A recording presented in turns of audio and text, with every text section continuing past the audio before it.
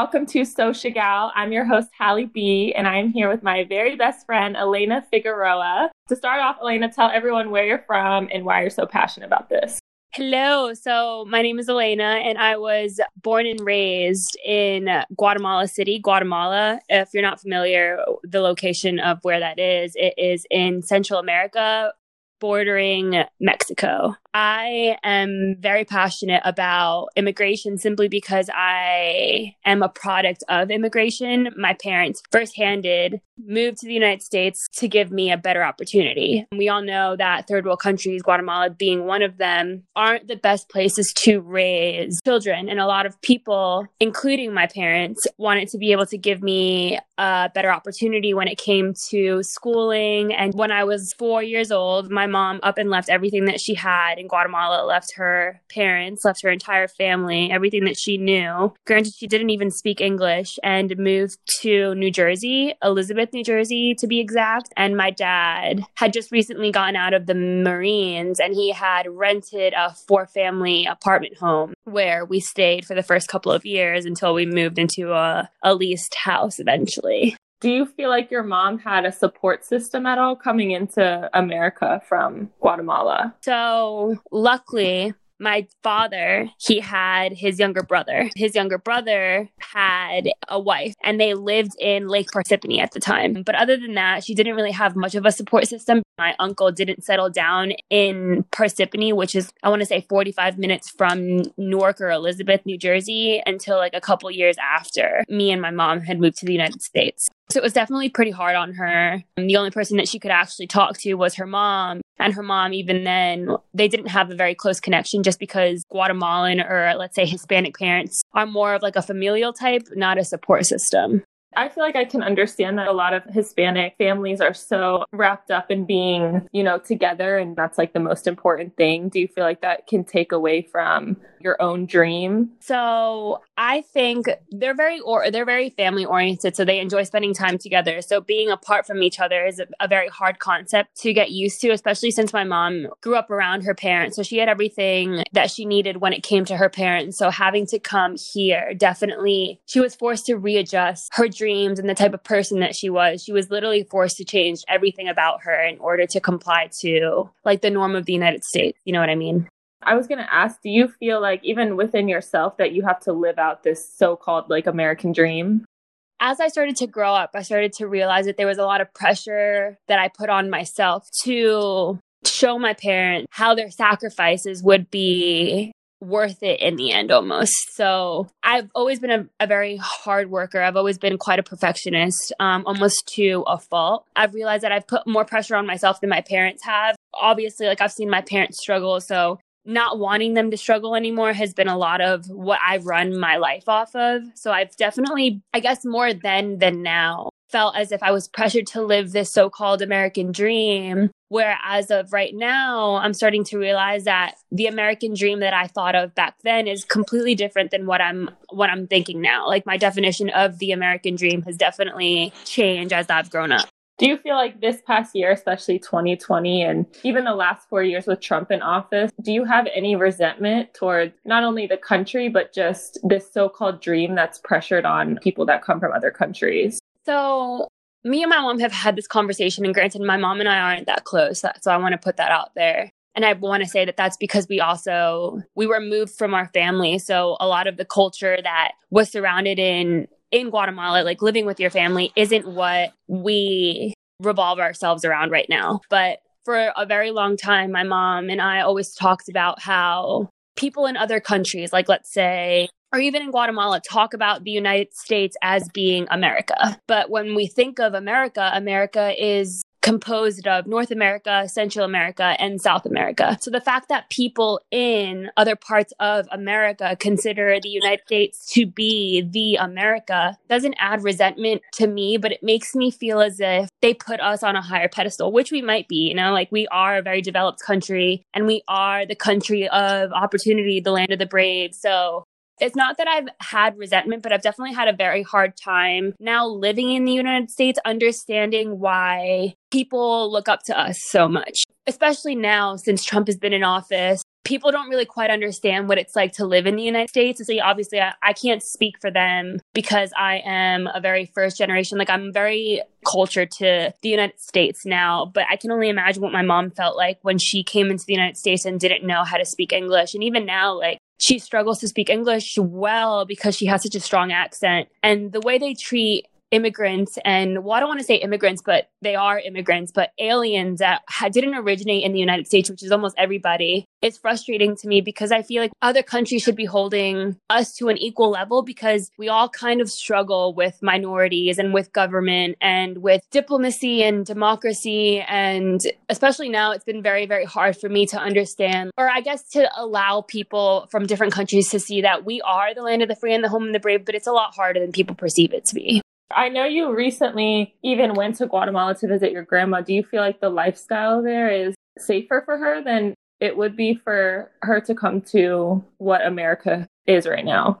I've always said that the quality of life in third world countries is a lot better than the quality of life in a developing country like the United States, simply because they've learned to live off of the minimal that they have. Their food is more fresh because they're relying on farmers and not mass production. She's better off staying in Guatemala because she not only has a familial support system, which is like the number one thing that someone would need when it comes to like mental health in regards to like immigration and stuff, but she's also comfortable. Like she has her ability to make her own money because her parents at one point owned land. So she sold that and she's making just like residual money off of that. And even then, it really is really expensive in the United States. So to start from nothing, basically, and to come to the United States, like 800 of their currency is $1 here. Yeah. They would have to really think long and hard about what they're investing in, how much money they want to bring in, like what they're going to be doing here. Because even finding and getting visas to come into the United States long enough to find jobs is like near and almost impossible nowadays. So I'm almost glad that she is where she is and she's with the people that love her and they're all taking care of her because I do have a lot of family down there still. I'm glad that she's there and I'm glad that she's not here. Although I would like to have her with me, it really is better for her to stay down there, I think.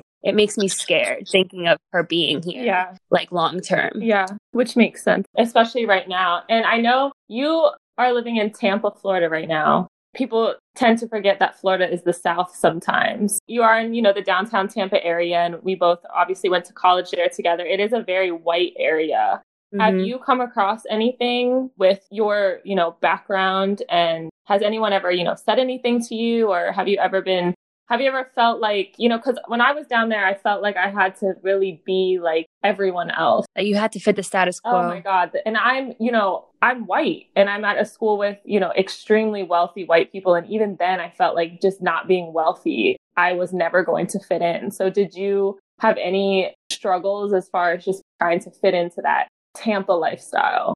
Absolutely, Hallie. And even now that I'm not in school anymore, I still struggle with it. I first came down to the University of Tampa off of a scholarship that I earned by myself. And I knew that the University of Tampa, the amount of money that it would cost me to be able to have this type of education would be something that I would have to fund myself because my parents never had the opportunity to make the amount of money that they would have liked to make in order to support me in my education. So I always knew that coming down to school so far away from home would be somewhat harder for me because I would have had to work. I would have had to go to school. So being surrounded by other students that have a lot of money and monetary supplements that come in constantly was definitely something that hurt my self-esteem and also my ego simply because I came from an area that was very diverse in New Jersey. Almost everybody that I went to school with was an alien at some point and was a first generation child. So coming down to Tampa was definitely a culture shock for me.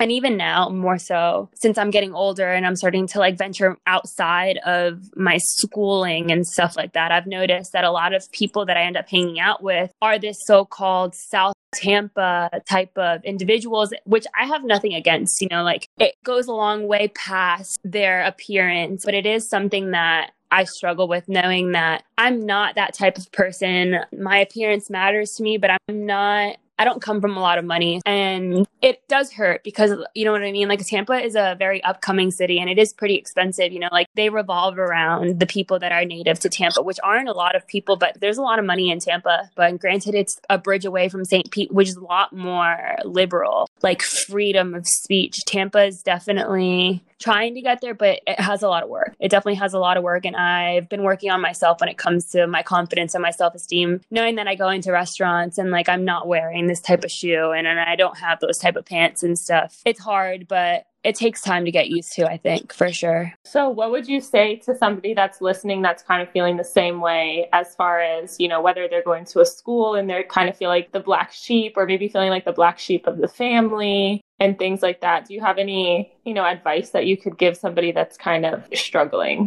So when I give advice, I like to kind of tell where my advice is coming from. I have always been like the outcast of my family. My parents and I never really got along, simply because their culture and my culture, since I grew up in the United States, was different. It became very hard for me to be accepted by myself, because of how different I was, even when it came to my family. So if anyone out there listening tends to feel the same way, where you just don't feel like you fit in, that no matter what type of clothes you're wearing, like you're still somewhat of an outcast. Throughout my life, I've come to realize that trying to conform yourself into someone that you're not is a lot harder than if you were to allow yourself to be who you are. My senior year of college, I got into like this serious midlife crisis where I didn't know what I was going to do with the rest of my life. I wanted to make a lot of money and I wanted to travel, but I didn't know how to do that. And my dad, having a Marine background, told me that if I ever wanted to join the force, I would have to have a 4-year degree first so that I can go in and then they would pay for the rest of my schooling. So at that point in my life, I was really, really, really considering joining the Air Force simply because I needed a way out. And already knowing that I didn't like authority, I really second guessed myself. My dad took me to the recruiter and all of that nonsense.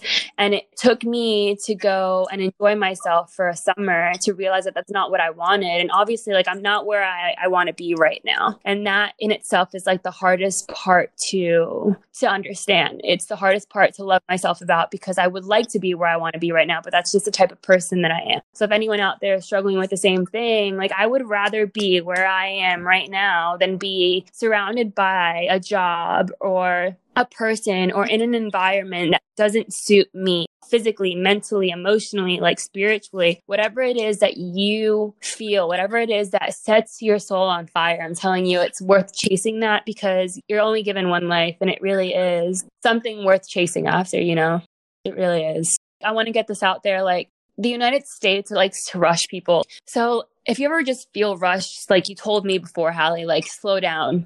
Just take a second for yourself and just stop. Yeah. Just breathe and enjoy where you are right now. Like, you're healthy, you're living, whatever you're going through, like you're going to get through it. You have everything you need in order to get through it, but don't rush. And that's something that I've struggled with, is rushing, like needing to know right now. I agree. And I think you're right. I think America is so, I mean, we have to, you know, we're in school our whole life, and that pressure of extracurricular activities and sports and how smart are you? And now you're thrown into creating your own schedule, having to work, maybe even being a collegiate athlete is hard in itself. And I mean, people wonder why America has such a high, you know, mental health, such a poor mental health state in general, because, and then out of college, are you getting engaged? Are you getting married? Are you having kids? How much are you making? 6 figures? Right. Like, where are you at? It's like, to live in America, you have to have a high status or you're nothing.